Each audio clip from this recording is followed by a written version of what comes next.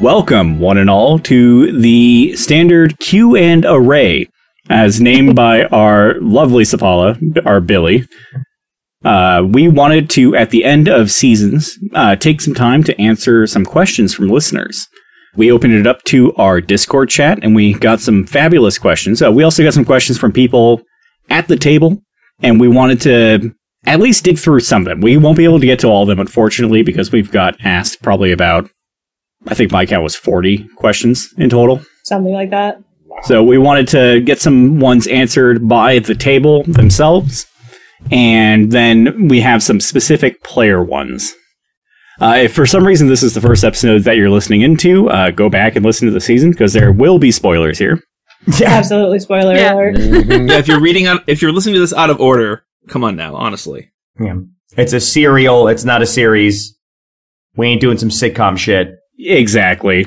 In case you needed to know the people behind the show, my name is Patrick. I played Hank, and I was the co-DM of Season 1. Tony, why don't you introduce yourself and pass the ball to someone else after? My name is Tony, and I played everybody's lovable Eldrin Sorcerer, Shift. Tia, sorry. Hannah, who did you play? My name is Hannah. I played Tia, a cute little frog lady. Mike. I'm Mike, and I play the big dumb oaf mammoth man, Arger from Clan Fan. And Billy, please take it away. I'm Billy, and I play the well-meaning, naive Sapala. Steph. I'm Steph, and for Season 1, I was the DM, and for Season 2, I will be playing Ari. For those of you that have listened to the season so far and joined us and made it all the way to this episode, from everyone at the table, sincerely, thank you. It is a pleasure. Thank you. Thank you. Thank you. And a joy. Yeah, I mean, I know that this was Steph's big opening moment with Fantasy Banjo. Aw, shucks. She started off as a listener for one of our shows, and we became friends over the years. And I'm very proud to see her take the reins on a show. And, you know, it's just, it makes the heart warm, because it's like, yeah. Are you trying to make me cry and we're just in a Q&A? What are you doing? Yeah, no, that's exactly what I'm doing. Yeah! It makes for a better show. Whole episode just crying. Take your feelings and put them way deep down inside like the rest of us Irish folks. You're right. Stiffen up. Here we go. Until it's mental illness, just like everyone else. Let's get that toxic masculinity going on. With like extra S's and C's and X's like I had there. I'd also like to take the moment to welcome some of our other new members to Fantasy Banjo. Mike, Billy, and Hannah. Really, Fantasy Banjo, as far as OG members in this particular production, is just me and Pat. And this is the first time that we've worked with any of you. And I just, before we start getting into the nitty gritty and all the questions, I'd just like to say right off the bat that it has been a terrible experience, and I'm never going to work with you again. Says the guy playing 4 different characters. Right? Terrible experience. No. And on a serious note, though, this has been quite the journey, quite an amazing journey with you folks. And I love each and every one of you. And I'm excited for Season 2 because you guys destroyed Season 1 in a good way. I'm saying in a good way. We destroyed it, guys. You wrecked it, but like a good wreck. Yeah. I mean, technically, we did destroy part of a kingdom. This is true. But no, I mean, this is by far the best team. I've only done 2 podcasts, but this is the best team that I've had for doing podcasting with so far. And honestly, it's been a real honor working with a team that's dedicated and passionate, and we're all on the same page. Y'all showed up when you were supposed to show up. You did the work. And I think this production is a real big team effort. And without it, you know, you and Tony, you and Pat, you were both big behind the scenes, you know, editor and Foley work. The sound quality would not be the same without you guys working there behind the scenes with your deep elbow grease and earball skills. So thank you. I want you guys to know that the quality would not be what it is without you. Absolutely. Thankfully, you know, my earballs only had to like construct the story out of all of our bullshit. Whereas Tony's earballs was the actual like production level, like high quality sounds and music that we're hearing. Yeah, get the fuck out of retail and get a production job. See, next season we're going to have so much more Foley. We're going to have a lot of tap no, dancing. Billy, we're no. have things. Billy, no. Billy, no. Don't put expectations on season 2, all right? I don't need that much pressure. Pat, I think every seam has to have very complicated sound descriptors. Can that? Yes. Oh, God.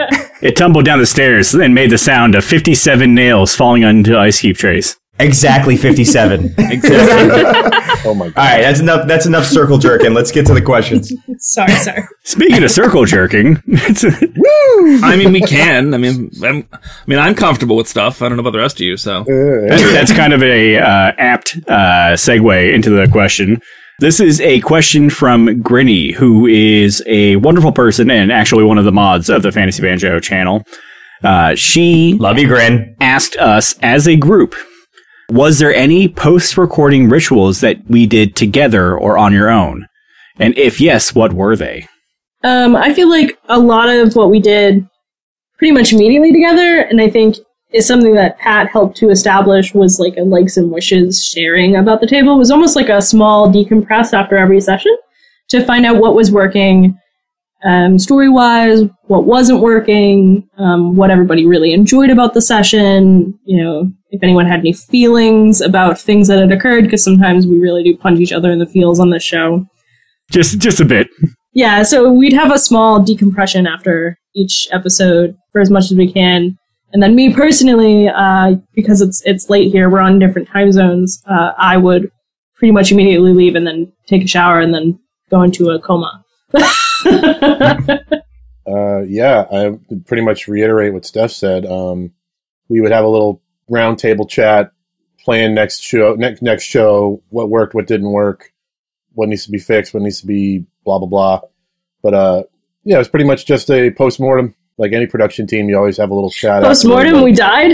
like after chat. Because we kill it every time we record stuff. Kill it. I mean, Tony probably knows this pretty well because you've come from some form of production work in some capacity. When you work in video or media like I do, there's always a little chat afterward like, well, what did we do right? What did we do wrong? What needs to be fixed? And then, like I said, the time zone difference does come into play later on, but it's fairly similar to a lot of production work that I've done where you have some form of powwow afterward. Hannah and Billy, though, didn't you guys do like special after chats? Yeah. Kind of, yeah. I mean, we would usually hang out on the chat for like maybe half an hour after, kind of decompress and talk about what our... bitch, it's been a lot more than half an hour. I mean, that's fair. Sometimes it would go for a lot longer. Yeah, that's fair. I live with Hannah. I can attest that there are some of them that lasted 2.5 hours. That's fair. But we would like throw out theories and we would like chat in general, but like we would throw out a lot of our initial be like, oh my god, what just happened? Like, what do we do with that? Like, what do you think is going to happen next? Like, how the hell are we going to do this? Like, honestly, it's kind of like our tea time. Yeah, it is. You spill the tea. All the tea. Yeah. That's something that I'm actually very thankful for, Billy, because I live with Hannah. And I know that after a session, my actual post-session ritual is to shut the fuck up because I've been talking for 2 to 4 hours. And I'm also wearing the player hat and the co-DM hat and also the editor hat.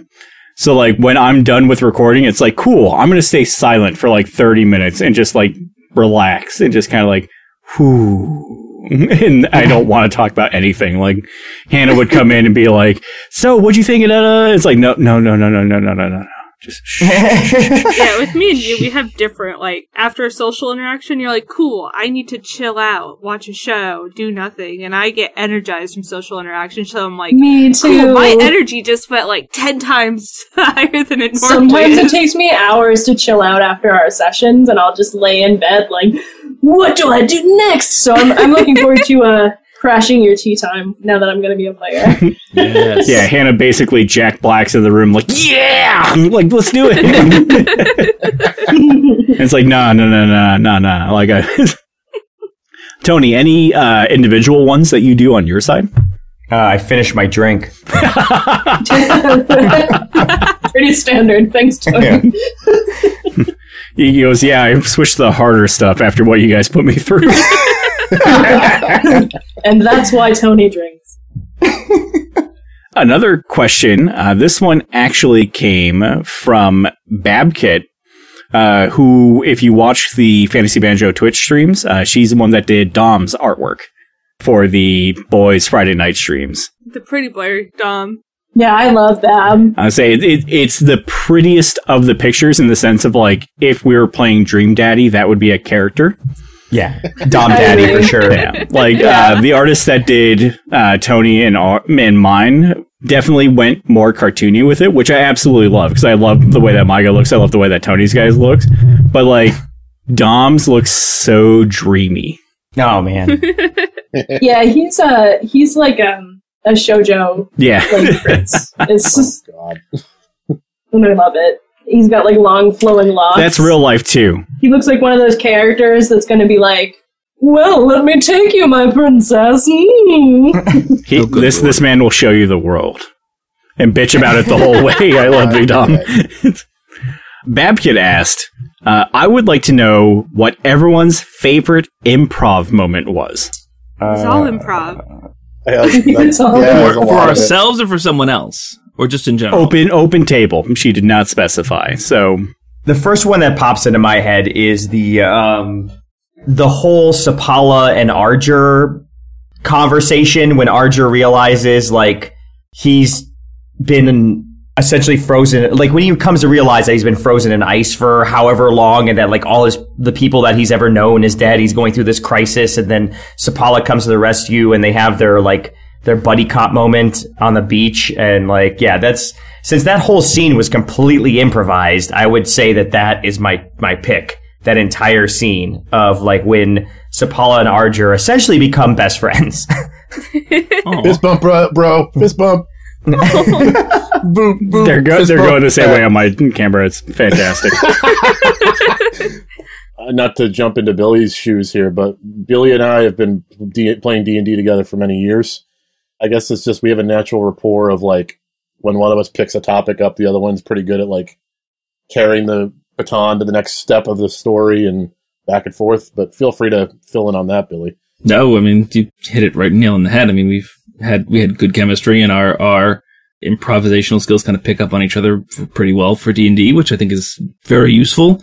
Like, I know when you're doing something, and I get that. So, and I think you can pretty much get that from me too. But that's very sweet of you to say, Tony. I appreciate that. Hearts to Tony. Yeah, well, I feel like there's been some emotional weight, gravity to the show based off of like the origin story episodes. Like that kind of did a good job of like building, pathos for each individual character. But I don't feel like we actually had any emotional gravity with the team or like interactions between team members until that occurred. And I feel like that kind of elevated the entire show because now there's weight connecting the team members, right? There's that kind of, I don't know, that emotional gravitas between characters now. And now, like, I feel like that's when the team started actually like working as a team. It's like, I know this is going to go way left field, but I've been rewatching all the Mission Impossibles. Because my girlfriend hasn't seen any of them, so I've been forcing her to watch them with me. Fair. And I feel like the first couple of movies of Mission Impossibles were really lost. Like there was no identity to the Mission Impossible franchise until the creators whoever owned the franchise realized that like one of the biggest elements that they have that they need to make sure that they have in every movie is a team that people feel connected with, that people care about. And I feel like that was the moment in season 1 that gave that particular element to our audience, was like the audience cares not only about us as individuals, but us as a team. As a team, yeah. And I feel like that was a huge evolution of the show. Nice. I was hoping that the example wouldn't get worse than Mission Impossible, because I thought you were about to bust out like, it's like Fast and the Furious, where it's like, it's about the family. It's all about family. It's all about family and living your life 1/4 mile at a time, Oh my god. But back to the compliment aside, I do appreciate that, Tony, but I would say for me, in terms of the best roleplay moment for me, I actually really loved when it started to be interacting between two characters who hadn't been in contact with one another a lot. Like the moment, I say this again, with Arger and Schiff, with the high five incident, and just sort of how that went, and sort of just rolled with it. And it's like, oh, we've busted your arm. As soon as you said that, my shoulder started hurting. I got like phantom pain. On my side, it was actually Steph's ability to turn a NPC that could have been potentially like a toss-away character into someone very important to the group. And I'm going to drop the name right now. Long may he live, Thomas. Sir Thomas! Yeah, he was 100% an improv character initially. And I think that those are some of the ones, like, especially as a player, and, like, putting the DM hat aside and looking for the player's perspective, there's something innate that you want to gravitate to, where there's, like, that almost like a pet NPC of, like, Bob the Goblin. Bob the DM doesn't care about at all, but for some reason the party just goes like, yes, we will protect him with our lives, and like they just want to hold him close, because the DM on a whim just kind of went like, this is the character, and something about that character just spoke to all of us as players. And like, even when I believe that we were all listening to the Origin episodes before we actually released them to the public, everyone sat and in our group chat was like, Thomas needs to become a knight, and that needs to be an important thing. We have our B-plot, folks. And I hear you, so... Yeah, like everyone in the group kind of fell in love with Thomas to a certain degree, and to have him come back in a significant role, especially for Tia's story, was just very heartwarming, and then heartbreaking, and then heartwarming again. That's how I do. This was the hot pocket of heartwarmings. You burned your mouth sometimes, and it's frozen in the middle. Oh, good lord. I think some of my favorite improv moments were definitely between like Hank and Arger, like explaining shit to Arger because he didn't know how the world worked. Like that dynamic between you two was probably some of my favorite shit. And that Hank was clearly agitated by being group dad, but also like begrudgingly accepted role of group dad, just leading Arger around. I think Mike did a really great job of being like, but what's this? Oh, but what's this? Like without it being ridiculous. I just thought it was very fun. That and the moment where Arger and Sapala were on the beach screaming, that had to be like one of my favorite improv moments. And at the time, I was literally just like shitting myself laughing. It was yes, you were brutal. Yeah, you were literally losing your mind. It was great. Brutal. I was going to mention how we had almost an entire episode talking about poop.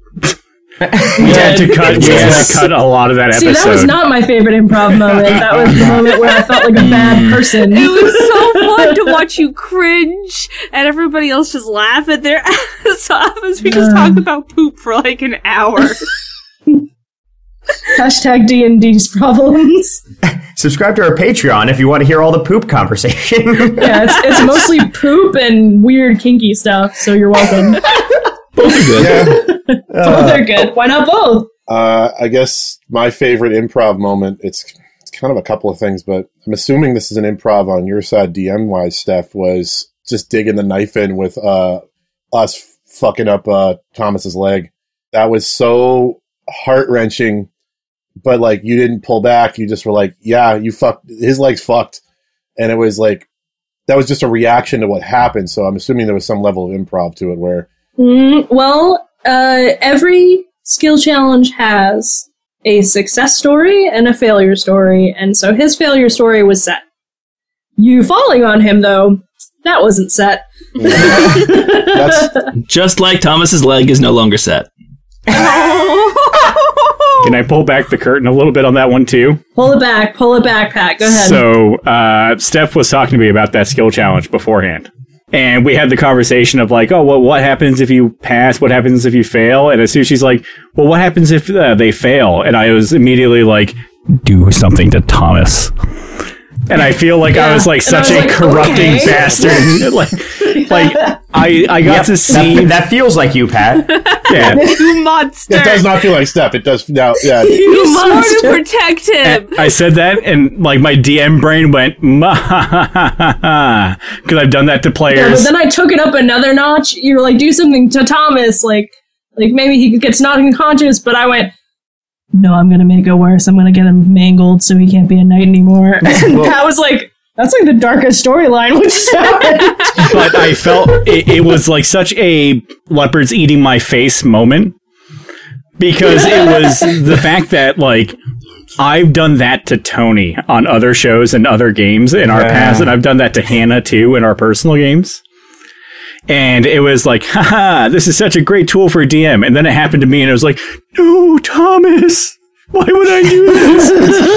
Yeah. As soon as I reacted with, actually, this is what I think I'm going to do, he was like, oh, that's way worse than what I thought you would be doing. I was like, It's that Simpsons joke when Nelson goes ha-ha to the mirror, and then he goes, that hurt. No wonder no kid my That's exactly what it felt like. It's like, whoa, that's what that's like. is this what I've been doing to people this whole time? No wonder I'm in here. I belong in here. Yeah. So this next one might be a tough one for everyone. But Senimer in our Discord asked us, what is your favorite Nat 1 occurrence? And there was a lot of them to choose from.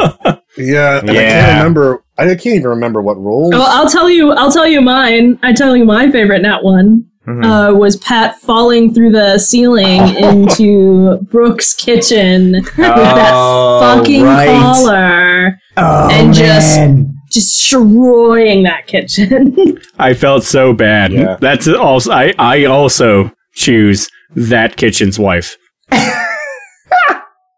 Hey man, season 2. I'm feeling the same. Honestly, that was the knife in Hank's gut. Yeah, that was actually great. Yeah. Like, there's been plenty of fails that have been comical. Like, on the same boat, the stare-off ending with Hank slipping off the side of the boat. Yeah, But I don't recall that being a 1. I think I just missed the check. I think you just missed the check. Yeah. Gonna say, I don't really, I have a lot of trouble remembering the natural ones. Yeah. We black them out because they're traumatic. Well, partially, but I think if I had to pick one, I would say actually the one from the epilogue, just for the sheer fact that it just made Ari's situation so much more awkward. That like your first roll was a natural 1 in this campaign that you've joined, and it's just like you automatically hit. It's like, nope, you have become one of us right immediately. That's not bad. You have taken your mark with the rest of us. You your battle must be scar. loved. We now awkwardly love you. What is love? Watch us have a guest for season 2, and they immediately get a 1 also, and it's just like, you're part of the club! Welcome. This is an initiation, right? Exactly. You're There we part of the go. podcast. You're no longer a guest. No, now you're not one of us. Hey, that's a callback. That is definitely a standard array shirt that needs to be in the future. Is just the dice 1 of us. Yeah. Yes. Oh, I would boy. love that. That's actually really good. Robert, make that. Get on it. Since we're reaching the half-hour point on recording, there are some player and DM specific questions that I want to get out of the way. If we have time afterwards, we'll go back to general questions, but I want to make sure that I ask everyone their personal questions. The first one, do we want to go hard or do we want to go soft for the first one? Oh, it's hard. Up to you. You're a you know what? You've been talking this whole time. How about we start with you? How about I take the reins for a second? How about I ask you your question, Mr. Hank? Steph, I like where your head's at. Yes, bring it, Steph. Sweet revenge for that Nat 1. I believe this one was actually from Billy. It was actually. Yeah, I think it's from the sarcasm aside. How do you really feel about each party member? Fuck him. Fuck every single one of them. No. No. So Hank, I always wanted to play as a character in the sense of I wanted to kind of emulate Rick from Rick and Morty. but like with a more moral compass of like begrudgingly doing the thing that he wants to do. Like fate kind of dictates that he has to go along with it. Characters I've liked to play in the past have always kind of followed that little trope of like, I don't really want to be in this situation, or I don't belong in this situation, but let's make lemonade. And I've always done it with a positive attitude of like, oh, don't worry, we can do this. Haha. Like, you know, the typical like hero archetype to a fault. And I wanted to go with someone who begrudgingly does this through the whole thing of just like, I gotta do it. So, sarcasm aside, just going around the table, Tia to Hank is like Thomas to the party. Where it's like, protect the wee frog lady. You're an NPC. Yeah. Expendable, Protect. but protect. No. Oh my god. We said sarcasm aside. Sarcasm aside, that's right. Damn. No, he likes Tia, and he sees Tia as very, like, naive in the sense of, like, gotta protect the rookie. Arger, he feels like almost like a guiding hand to. But, like, in the same way of, like, a father who would let you stick the fork in the light socket to learn that the light socket is bad to stick forks into. Like, he would let Arger go to a dangerous point and just be like, nah, he's gonna figure it out, no worries. But he would stop Arger from doing anything too detrimental. In the same respect, he trusts Arger with a lot of, like, the physical aspects of things. Sapala, he would see as, like, his polar opposite. Which is nice because, like, Sapala is very kind and very nice, and Hank is not. And it's almost like, I don't want to say, like, a rivalry, but, like, he sees that it's two roads to the same goal. And butting heads with Sapala was actually, like, one of the favorite things that I had Hank experience. When Sapala finally, like, snapped, quote, quote, and told Mr. Hank to shut up if he doesn't have anything nice to say, kind of thing. Oh,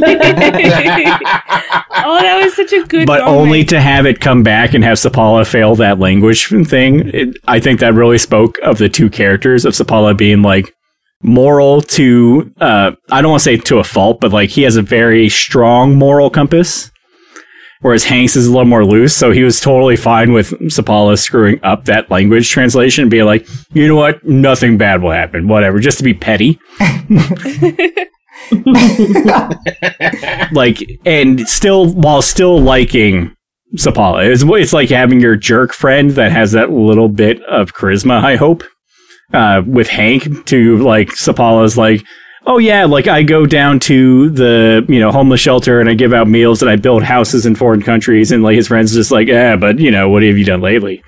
Like, fully knowing, like, yes, you are a paragon of good. The person that he would see himself most equal with is Shift, actually. And it's because Shift has two sides that speak to Hank completely, which is Red Shift and Blue Shift. Yeah. Angry and to sad. see someone take those things to the extreme, it was like, oh, yes, please, yes, God, someone gets me. Especially Red Shift, because it was finally someone who he could be direct to and not feel like he had to walk on eggshells.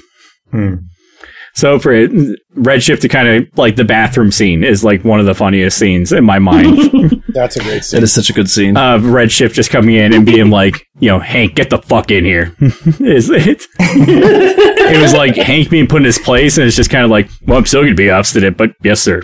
Oh, in general, Red Shift in that whole scene was great, not just with Hank, but also, like, with the baby. That's awesome. Yes, that baby moment. I love the RP of Red Shift, but Blue Shift is still my favorite. You can't convince me otherwise. To piggyback on that, then, as a group question, someone asked, or it was Billy again, what season of Shift is your favorite? Blue Shift. I love Autumn. I like Autumn so much. She's like a superhero and also an alcoholic. He's like the uncle everyone wants. On my side, I'm like, Green Shift, like, Tia's interactions with Green Shift is like, cool, you're questioning me. I was a cat. What the fuck? Like, Redshift is like, yeah, not my cup of tea. Autumn's like, alright, I could take it or leave it. But Blue Shift, I don't know why, I adore Blue Shift. Were you an emo kid growing up? No, I wasn't. I was a hippie. She's making a motion like a plushie, like she has to hold it, like, oh, Blue Shift, like... Yeah, she wants to squish him. I need to comfort him. He's Blue so Shift sad. Actually, funny enough, I like Redshift the most, actually. I think he's Angry Shift? Yeah, I really like Angry Shift. I think he's the most direct and he is the most easy to understand in terms of what he wants, and he's very direct. I think it's very interesting compared to like the sad boy Hot Topic. Yeah, absolutely. If we're gonna go with Arger, because to me, I like them all in terms of like performance. Like Mike thinks they're all different, and they all bring different things to the table. Arger likes Green Shift because Arger sees Green Shift as helpful. Autumn is not showing up a lot comparatively to the other colors, but Autumn, he doesn't mind Autumn. Red, he thinks is mean. That guy's mean. And then he cannot stand Blue Shift. Blue Shift pisses him off. And we had that whole exchange where I yelled at Blue Shift on the boat. So yeah, that's true. That was fantastic. Blue Shift frustrating, but Green Shift he finds to be the most helpful. So Tony, then the question's now in your court. Who was your favorite shift to portray?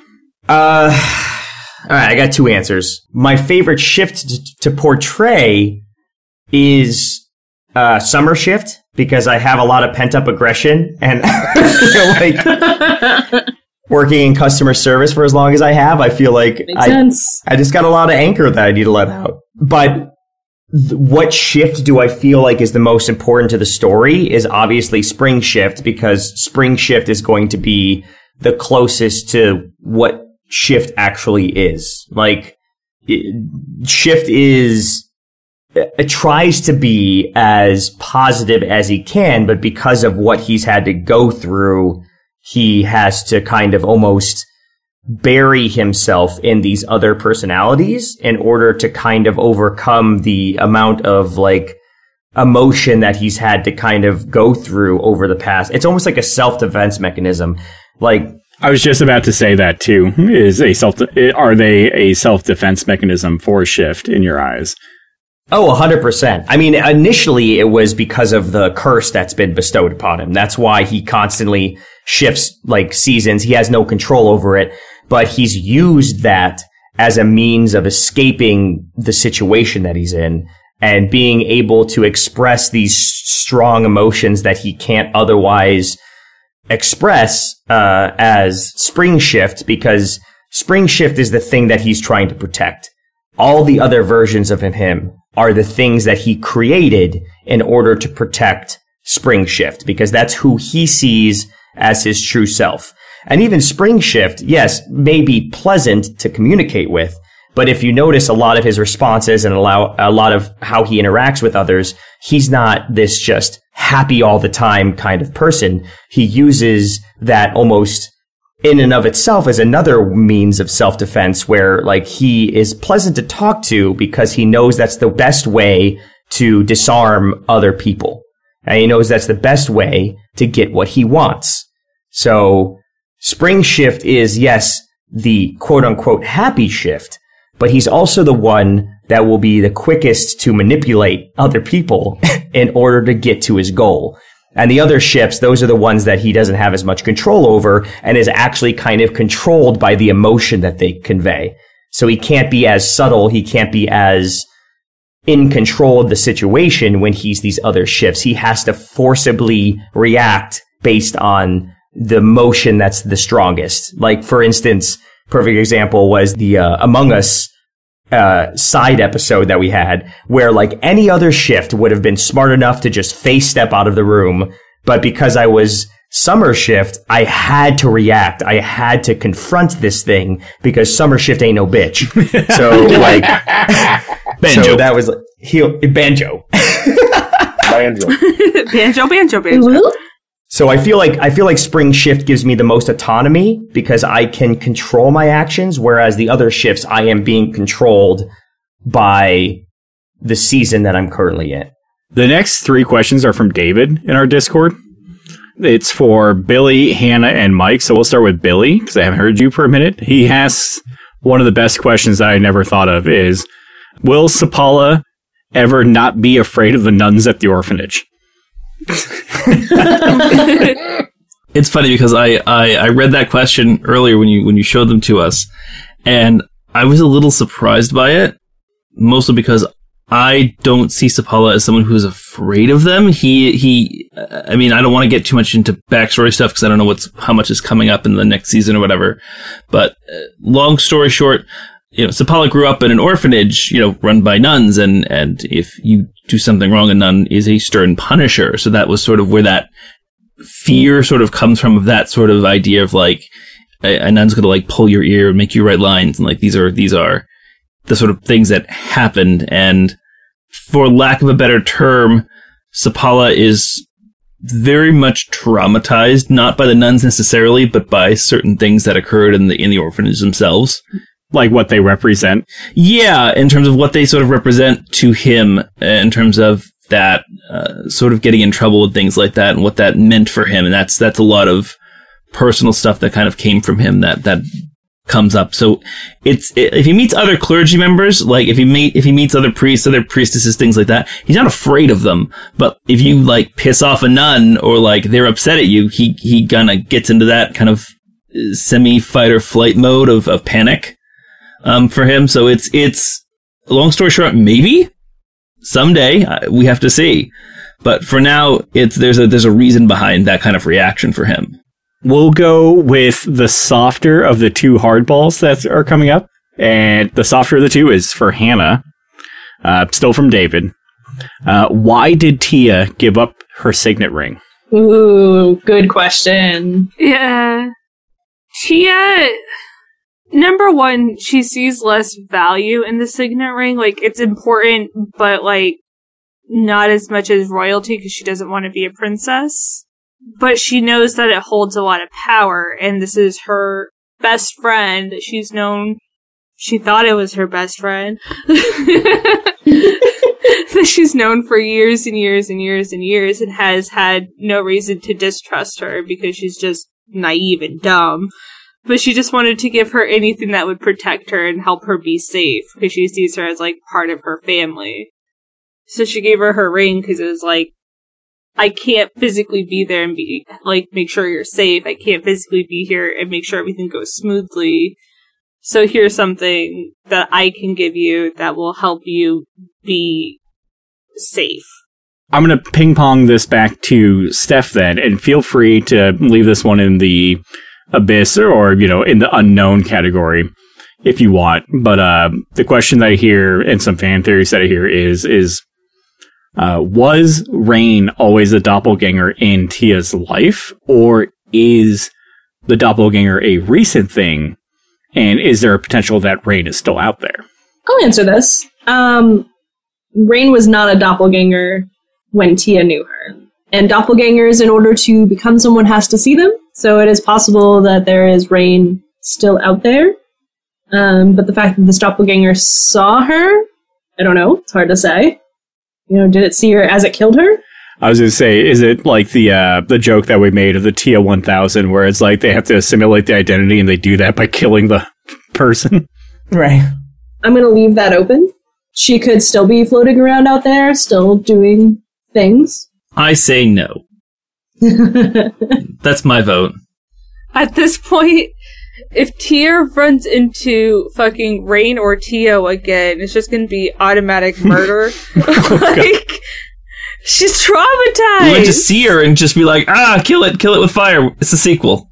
Well, because she's been so traumatized by, like, having to mourn her brother's death twice. She thought Rain was her best friend, and that happened right before she had to, she didn't kill him, but practically killed her own brother. So it's like, cool, if Tio comes back for some reason, he's dead. She's just gonna murder because she doesn't know what to do. Same with Rain. It's a kill on sight policy. Just you got me now. It's entirely possible that the real Rain is out there somewhere. She's dead to me. Wow. I mean, hey, as long as the Tia 1000 doesn't come back in like a leather jacket and a shotgun telling us she's from the future, I'm okay with it. So, well, this time she's here to protect you. But like Linda Hamilton, she's going to have to deal with it. Yeah. It's going to be a whole arc until they retcon it away from Standard Array Genesis to Standard Array Dark Fate. That's right. Season 2 is time travel. No. Yeah, Shift gets even more weird. This one still from David, and I believe it's actually one of the hardest questions that are on this list, and it's for Mike. If you can't bring Peggy back to the present, how would you want her life to have gone? Which is deep. It's deep. That's a deep dive. How much time we got left? So Arger. Well, I mean, the thing about Arger is Arger thinks very basically. So he wouldn't have like this white picket fence fantasy about Peggy. He would just go, if I can't bring her back, then it's going to suck. He's not going to be happy about it, but he's going to try his damnedest to do it. He's going to do everything he can to do it. But if it's just impossible, he just wants to know that she had a peaceful life. She was basically, he and Peggy were into each other because he respected her as a warrior, and I assume she thought similar to him. So he wants her to basically live in a life where her honor was respected. Her stake in the tribe was seen as valuable, and he wants to see her happy. And that's really it. Like, he's a really simple dude. So Peggy happy is Arger happy. And if he could be with her, that'd be better. But if he can't, then that's bigger than him to handle. But again, I don't think he really understands that he can't bring her back to the present. I think he thinks, no, I just got to find a different way to do it. That way it doesn't work, I'll find something else. Yeah, he did it, so she can do it too, potentially. Yeah, he's like, I can make this work.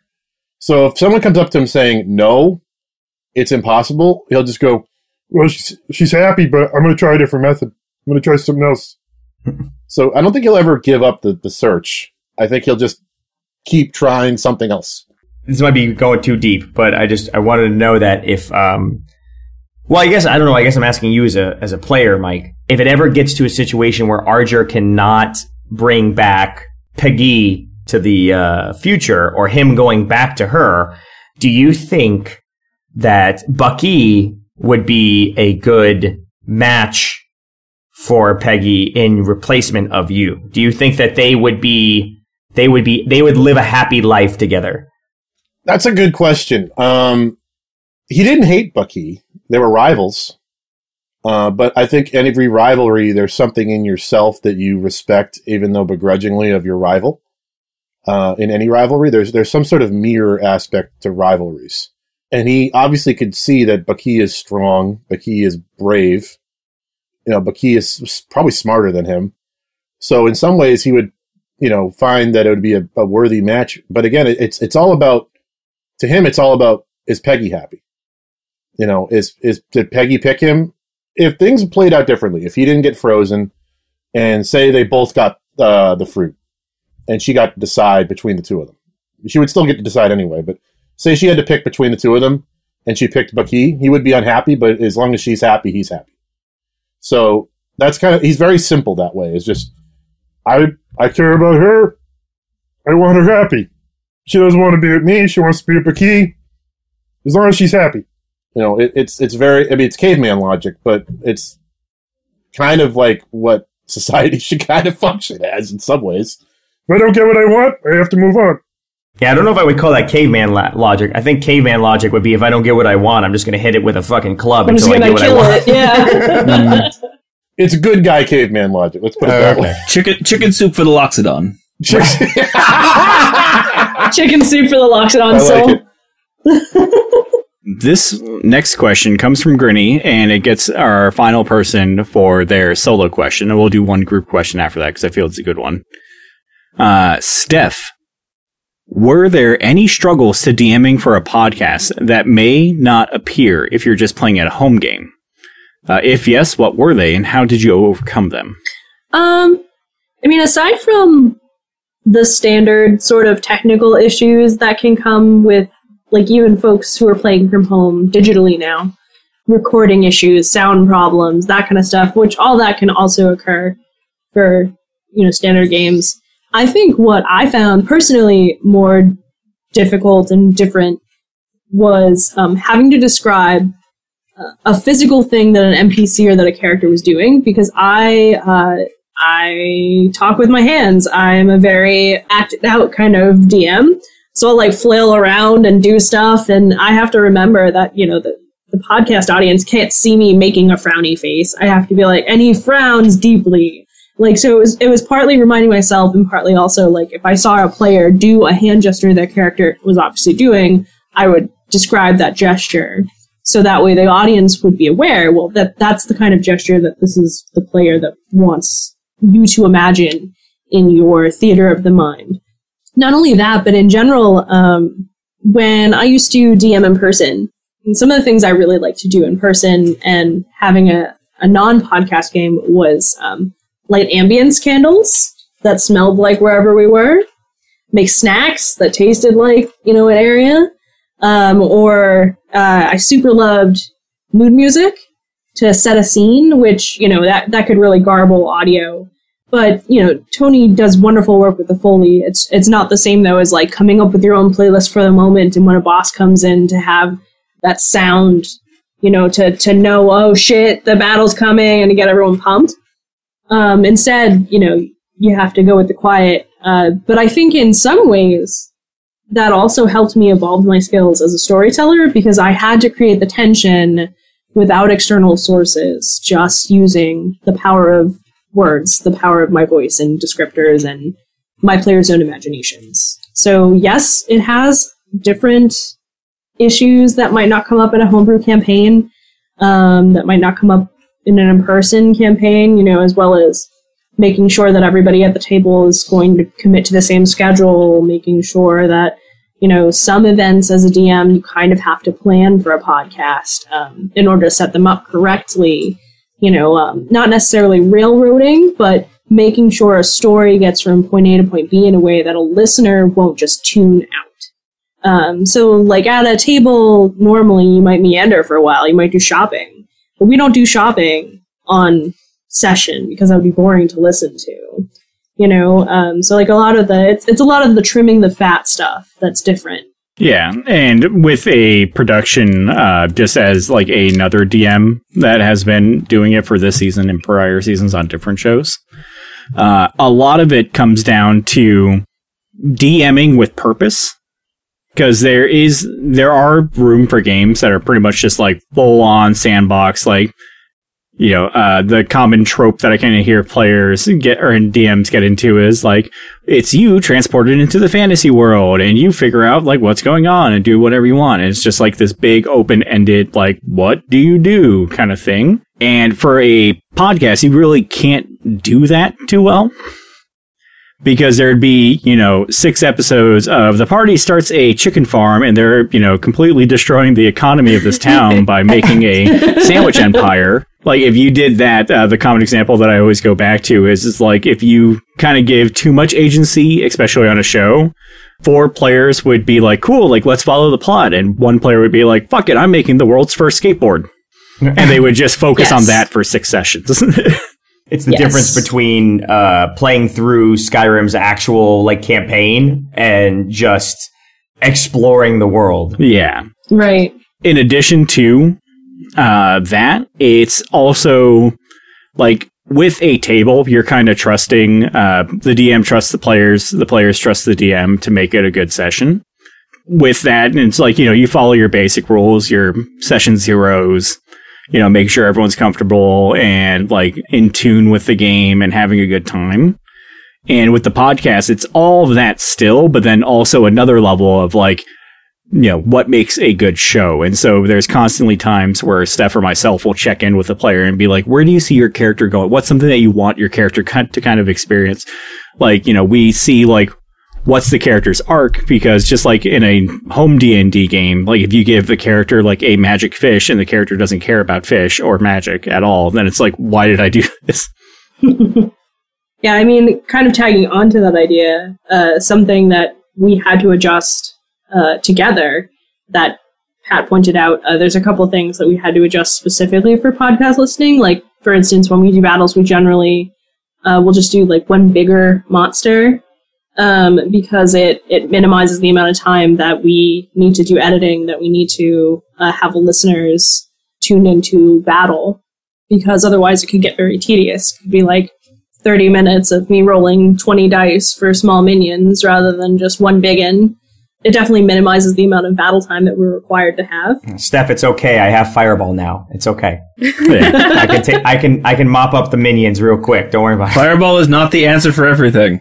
That was a big philosophy too with prior shows, and one of the reasons why I incorporated the skill challenge in my podcast setup style is every encounter needs to be purposeful in the sense, so it needs to be high threat, low impact. So that way it's not something tedious of like, well, there's an army of bad guys and you have to take on 100 people. That can be resolved in a skill challenge a lot quicker and a lot cleaner and give the players agency rather than waiting for every NPC of the 4 factions that are colliding at the walls to, Yeah.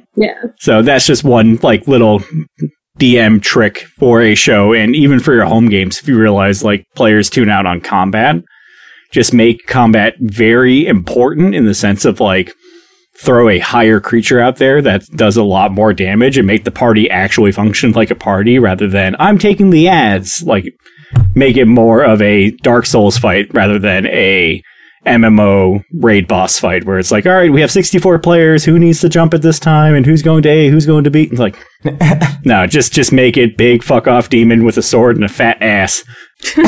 Yeah. Exactly. Same here. Thick with 2 C's. Steph and Billy have played in some of my games, and they know I prefer bosses versus minions because the only one you're going to give a shit about is the boss anyway. It's just like minions, like, yeah, they're useful for XP, but if you're doing a milestone game, it really doesn't matter. You really don't need them. If I set up a really bad villain or something, then I'll try to have it be like a boss fight versus a the same exact thing that you just said. I'm just reiterating. I love you, Mike. So this is a last question for the group, and I feel like it's an important question because it's a question that I've been asked for going on 6 years now. Jesus. It's a question that I get all the time. This one came from Grinny again. But I feel like it's something that people struggle with, and hearing it from 6 different people in different perspectives will really help with it. Which is, what is your advice to be someone wanting to start a long-term campaign, either as a player or a DM? Ooh, can I jump in on this right away? Because I have a great answer. Absolutely. In general, I think the biggest thing is to communicate your needs forward and immediately to whoever you're deciding to include in your group. I feel like the biggest thing that a lot of new people struggle with, and like a lot of interested players and DMs struggle with, is immediately having the conversation even before you start the campaign about availability, commitment. Like, are you going to commit to kind of like, do you want a campaign where someone's coming every Thursday? And if so, can you commit to that? And if you can't, then you have to find other players. Like, you have to find the ground that everyone agrees on. Like, you have to lay out the groundwork for what you expect out of the campaign, what kind of a campaign you're running if you're the DM, or what kind of campaign you want to be in if you're a player. Communication is so key, and learning to communicate your needs and incorporate them right up front is literally like the most important part to me. My biggest advice, and this goes as both a player and a DM, is be okay with things not working out. Tony and I have been in the same gaming circle for about 5 years now when it comes to tabletop RPGs. And as Tony can kind of back me up on too, is we've had a lot of different players at our table. We've probably gone through like 12 before we went to the podcast, and even the podcasts that we had prior to this went through some cast changes over the years. Yeah. And people have their own priorities and their own prerogatives. And sometimes that will change either, it's not always maliciously, but like things will change in someone's life and it'll make it so that way you cannot be a part of the same group anymore. And that's okay. Like, it's never, something that you need to feel personally slighted about. It's never something that you need to feel like, well, it didn't work this time, so it won't work next time also. It's just, I'm specifically avoiding the word fail, because it's not a failure. It's just something did not work. No, it's just an adjustment. In addition to that, for being okay with things not working, and this is to start a long-term game as a DM, you do not have to be the perfect DM. Everyone talks about it. It's like, you don't have to be the Matt Mercer of DMing. You don't even have to be like the goddamn DM or the Steph the DM of, DMing. You just need to be as good as you can on your own, and you will become better over time. So a lot of hurdles that people face when finding a long-term game is no one wants to be the DM because they haven't been a DM before. Well, I'm a first-time player. I don't know how. It's like picking up a new video game or picking up any other new skill in life. It's something that you need to kind of jump into the pool with and be able to, take the first step, get used to the water. You're not expecting to be a surfing god the first time you go to the ocean, but you need to be at least willing to get up on the board. A lot of first-time DMs think that they need to know all the rules. Full disclosure, I don't fucking know all the rules all the time. Sometimes I have to check, and I've been DMing for like 3 or 4 years now, and playing Dungeons and Dragons for how many years now, Billy? 7? We're looking at 8. 8 years. 8 years, because Will and I just started dating. Right. 8 years. So I've been playing for 8 years, and I still don't remember all the rules all the time. You sometimes have to check the book, and there's no shame in that. And, at the end of the day, even if, you as the DM make a ruling that's not necessarily the correct rule, once you rule something for that moment, that's the rule, and you go forward with it. And if later you're like, oh, that wasn't the rule, so next time I'll do XYZ, fine. But also, for funsies, rules are meant to be broken. So don't, trap yourself in a box, feeling like you have to be perfect at X, Y, and Z thing to tell a story. Just to kind of pick up on what Steph said, just for reference, I have also been DMing for, it's been 6 years. No, it's been longer because I came in, I was already a DM when I met Steph for the first time. So it's been probably 11, 12 years myself. It's been well over a decade at this point. And for me, the two biggest things that I can say is, as a DM, on a DM side, just like Steph was saying, the book itself, you can't see it, but I'm holding the book up in my hand. This is a book of guidelines, really. If there's some cool thing that's not written in the rules, if there's something you want to do for fun flair effect, the rule of cool takes precedent sometimes. And that's fine. If a player wants to try something that's not mechanically there, throw something out and say, okay, let's do a perception check. Let's do an athletics check. Let's see what happens. Set a DC and give it a shot. These rules are not absolute. It is called a home game for a reason. It is made for the way that you want to do it in your home. And the thing on a player's end, I would say, both for players and DMs, the best thing I could probably say is make sure that the message that you, the DM, want to send out is the same that your players want to receive. Because some people are very combat heavy, some people want more story based, some people want to have this long epic tale without a lot of combat, and vice versa.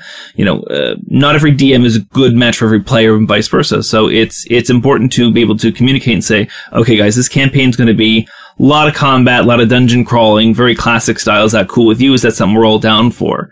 And if not, that's okay too. But maybe you can adjust, you can figure out a way to make that story happen. But make sure you do communicate the message that you intend for this story, and so that your players can respond in that way.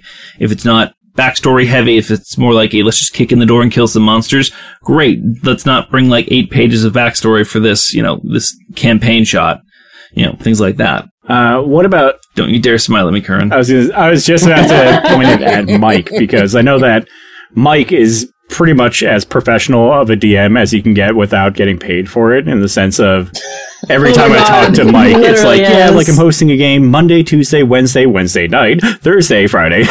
And they're all different games too. I don't even know how you keep track of all that.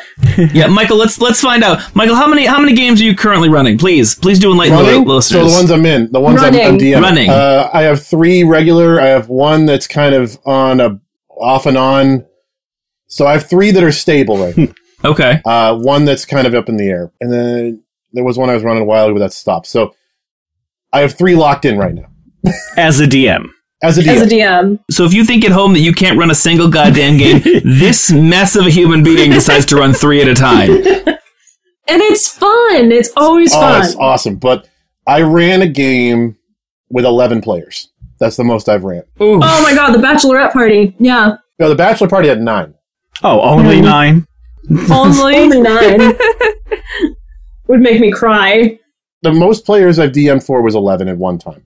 Okay, here's some big first-time advice for first-time DMs. Don't start with Don't 11 do that. motherfucking players, all right? Yeah. Keep it small, keep it tight, especially if it's your first time. Start with 4. 3 or 4 is usually a pretty safe starter number. Strong starter. But busting Mike's invincible chops as a paragon of holding stories upon stories upon stories on his shoulders. What would be some of your advice for this, for starting a long-term game? Everything you guys said was correct. 100%. I agree with everything you guys have said. No, but the big thing for me is basically I have 3 rules I stick to. 1, know your audience, which, I mean, we're kind of all pretty much saying the same thing. You know what they want, know what you can talk about, what you can't talk about, know who you're playing with. In addition to that, kind of set the groundwork that basically you're the one in charge. Now, that's not to say, I'm fucking DM. Yeah, don't DM to win. Yeah, that's how I was going to get to that next. But I've had situations where I've had to tell players, I can't be your DM because you just won't take my ruling as final. Yeah, like a referee. Essentially, I use this analogy. As a dungeon master, you are hosting a party. You are the host, and you want to check in on all your participants at the party and make sure everybody's having a good time. Now, granted, are you an adversary at certain points in the story? Yes, you play the bad guys, you play the NPCs, you play all that stuff. But at the end of the day, you're entertaining people, and that's kind of the way I see it. They went out of their way to make time with you to play your make-believe pretend game, and we're all playing pretend like grown-ups. You should at least respect their time and make the game worth their time. There's certain rules that I don't use because I think they're kind of a waste of time. There's certain little other things. Every DM does stuff differently. But at the end of the day, it's a game, and it should be fun, and it should be entertaining. And if your players are sitting there like bored or they're getting like aggravated, you're not doing your job. Simple as that. The other thing is keep your notes consistent. It's the only way I've ever stayed sane is I actually have a system that I use to keep track of my many, many games I run. My big third thing is, it's okay to start off with like nothing, like have scraps. Like I've had games that start off with just like, I've got a couple of players and, they're starting new and, start like this and that. But eventually you want to kind of have an overarching story and goal. And you really, really, really, I can't emphasize this enough. You really want to get your players to give you some information. If your players can give you anything at all to build into the story and you write it into the narrative, it makes it way better. 100% better. They're going to like it. You're going to like it more. It makes the story more unique. A perfect example is all of us wrote like wacky backstories and had all our stuff going on. But I've had a player who all they gave me was, I am a sorcerer and, that's all I am. And there's not much to it. I said, okay, sorcerer, where'd they get their powers from? Oh, they got their powers from draconic lineage. And they were a brand new player. So then I started coming up with all this stuff like, well, why do they have dragon blood in their veins? What, blah, blah, blah, blah. Like, just start pulling from anything. The more they give you, the more they're going to get out of it. I could talk about this forever, obviously, because I DM way too much. No, you DM just the right amount. Alternatively, if that's something that you listeners are interested in just hearing Mike and maybe some of us others lamenting and talking with guests about it, I've always wanted to bring back the roundtable format and answer questions like these. So if you're looking for that in a show or something, let us know. Join our Discord. It's in the show notes. Tell us what you want. And join our Patreon. Hannah, I know that you've never been a DM. Correct. But you've been in plenty of long-term games. Yeah. So you have a fresh perspective because you're primarily a player in campaigns. Always the player, never the DM. I mean, you can take season 2 if you want. I mean, No, it's too much pressure. Not enough pressure. Too much pressure. But what would you give as the advice for someone wanting to start a long-term game as a player then? 3 things. First thing, speak the fuck up. Usually when I start a game and there's a lot of people that are new, you want to take like the backseat and watch things happen. But it's kind of boring if everybody else is doing everything and you're just kind of sitting there. Like, think about if you go to a party, nobody's really talking or interacting with the person sitting by themselves in another room. Do some things, try it out. The whole thing is experimentation. You're like, explore the world. It's that 7th grade dance analogy of like everyone's standing like off the dance floor and staring at each other and no one's having fun. Yeah, exactly. So speak the fuck up. Don't just sit there. Don't be a potato. I mean, unless your character is a potato, and then be the potato, but like really be it. And then your DM probably hates you. Yeah. The hardest part is finding a group. It sucks sometimes. Like, sometimes you get fucking lucky, and your boyfriend winds up being a DM for several years before you start dating. Sometimes you do get lucky like that. Sometimes you get lucky like that. Everyone at the table, when they were like, yeah, I've been DMing for 7 years, I've been sitting here like, oh, you sweet summer child. Yeah, right? Because I got introduced to this my first year of college, and I'm 33 now. And I did 2 campaigns, and then I pretty much went like, oh, I can run one of these. And they never let me not do it after that. Forever DM. Like, I've been 3.5 on. I understand your pain, Pat.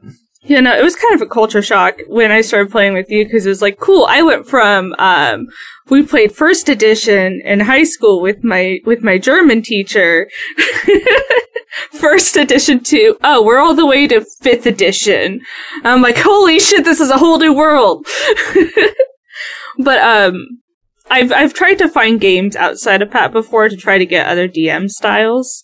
And like, the hardest part is trying to find a group.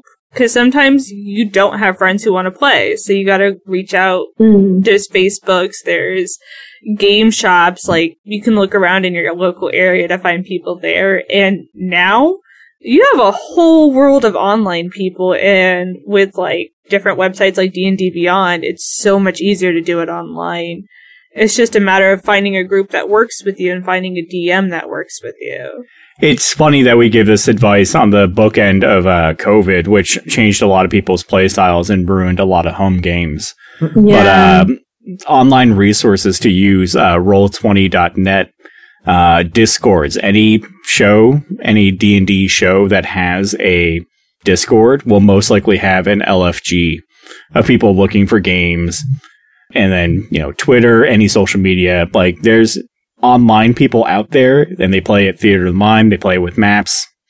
So there's plenty of resources.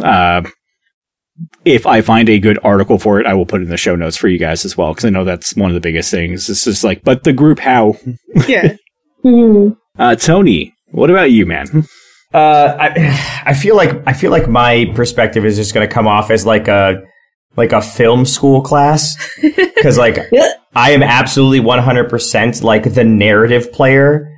Like, combat's fun, skill challenges are great, but for me it has always been and always will be about the story and character development and like creating a world that's immersive. And like, so if you're one of those combat players, like, just don't listen to a word I'm about to say, but if you want to create a world as opposed to just a game, there's a couple of things you might want to consider.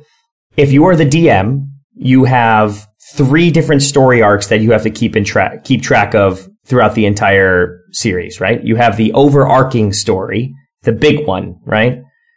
This can go across seasons. This can go across multiple campaigns. This is the big fuck off story, big bad guy, whatever you want to call it, right? Then you have smaller story arcs, which are more to do with like, I guess I keep on calling them seasons because I'm just so used to podcasting my sessions, but like, you can consider a season as like an individual campaign. Like, you are these particular characters before your party decides to switch characters. Like, that's a season, right? That individual season has its own story arc. And then, if you take it, if Inception style, if you go a level deeper, it's the individual character story arcs. It's every character you're playing with, whether you are the player or the DM, every character has their own goals, they have their own challenges, they have their own accomplishments. And these are the things, these are the little breadcrumbs, the little nuggets that are going to take your party or your audience, if you're trying to do this in a podcast format. That's what's going to keep them entertained, interested, immersed while you're trying to tell these other bigger overarching stories.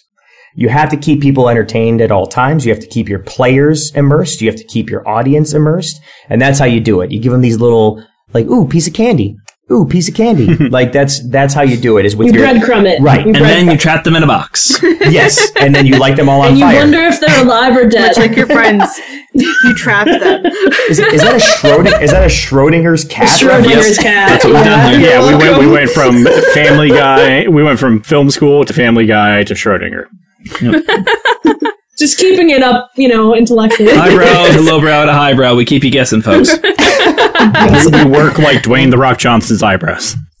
Now, in exact conflict to what I just said, because I like to be contrary, even to myself. Obviously, the guy who's playing 4 different characters. As much as you're trying to tell these stories, there's a point in which you have to let the stories tell themselves. The worst thing that you can do is railroad your players, because you really, really, really want this particular story point to go off the exact way that you've seen it in your head. D&D is not a book in regards to like a narrative from beginning to end. It is absolutely, like Hannah said, it is a choose your own adventure, and you have to allow, if you're a DM, you have to allow your players to control some of that story. You have to give them autonomy. You have to give them control over the story, because that creates more immersion and it creates more significance to the story in that player's mind. They become more connected. And if your players are connected, they're going to give better performances. And thus your audience is going to become more connected, because they're going to connect with that player who's now providing a better immersive performance. So it's this trickle down effect, right? And the way that you immediately kill that trickle down effect is if you try to tell your story, because it's not your story, it's our story. If you keep that in mind and you allow the dice to do their job and you allow the players to do their job, you as a DM actually have a pretty easy job.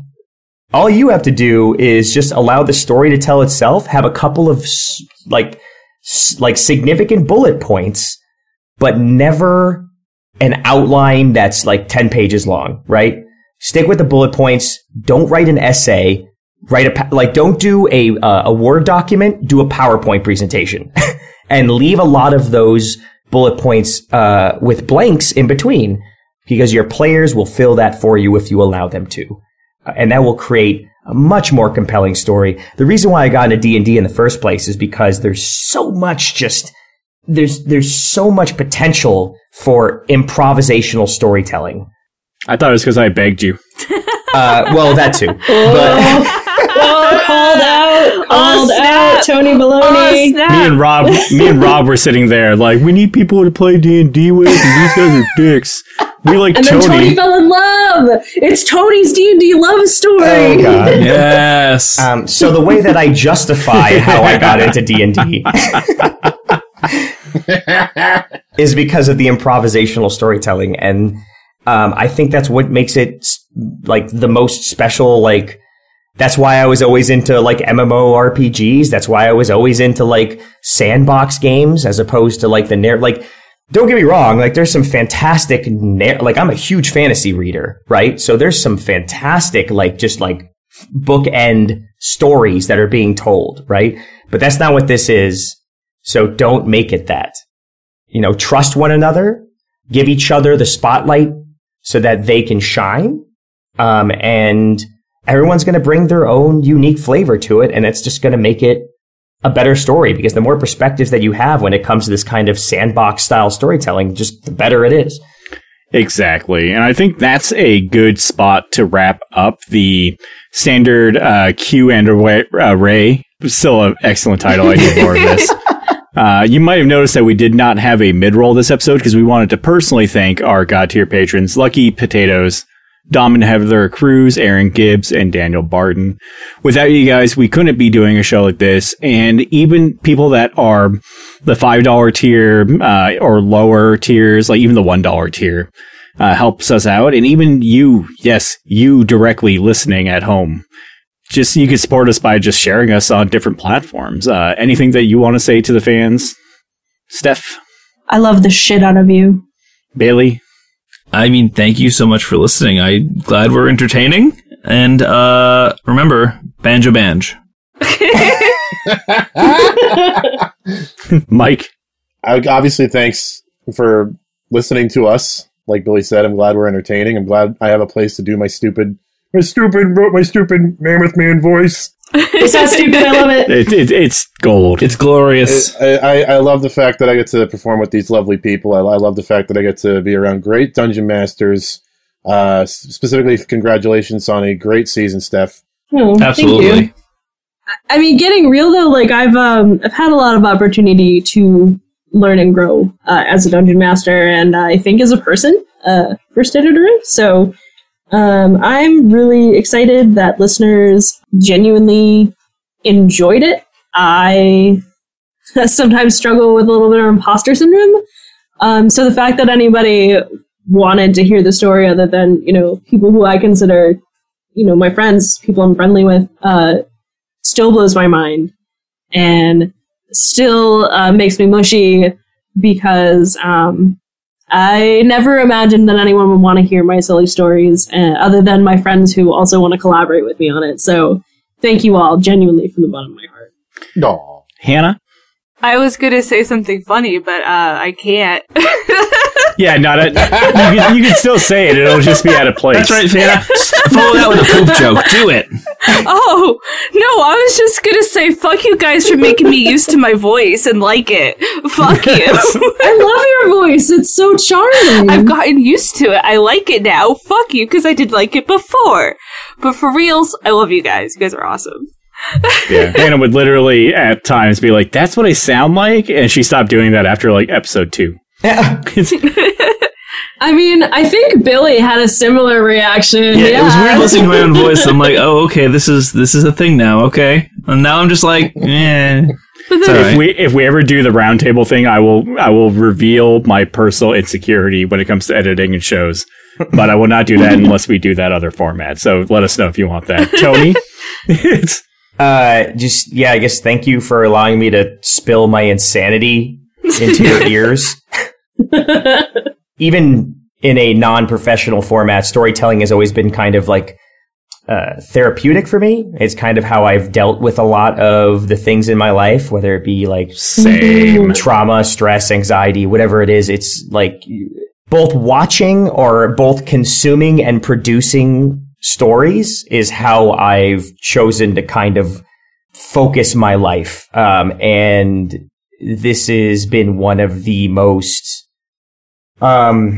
satisfactory experiences in regards to that. I've gotten a lot out of this podcast, and I can only hope to provide that same feeling to any of you who are listening. So thank you, and hopefully you're welcome. Hey, Tony. Yeah. I love you, buddy.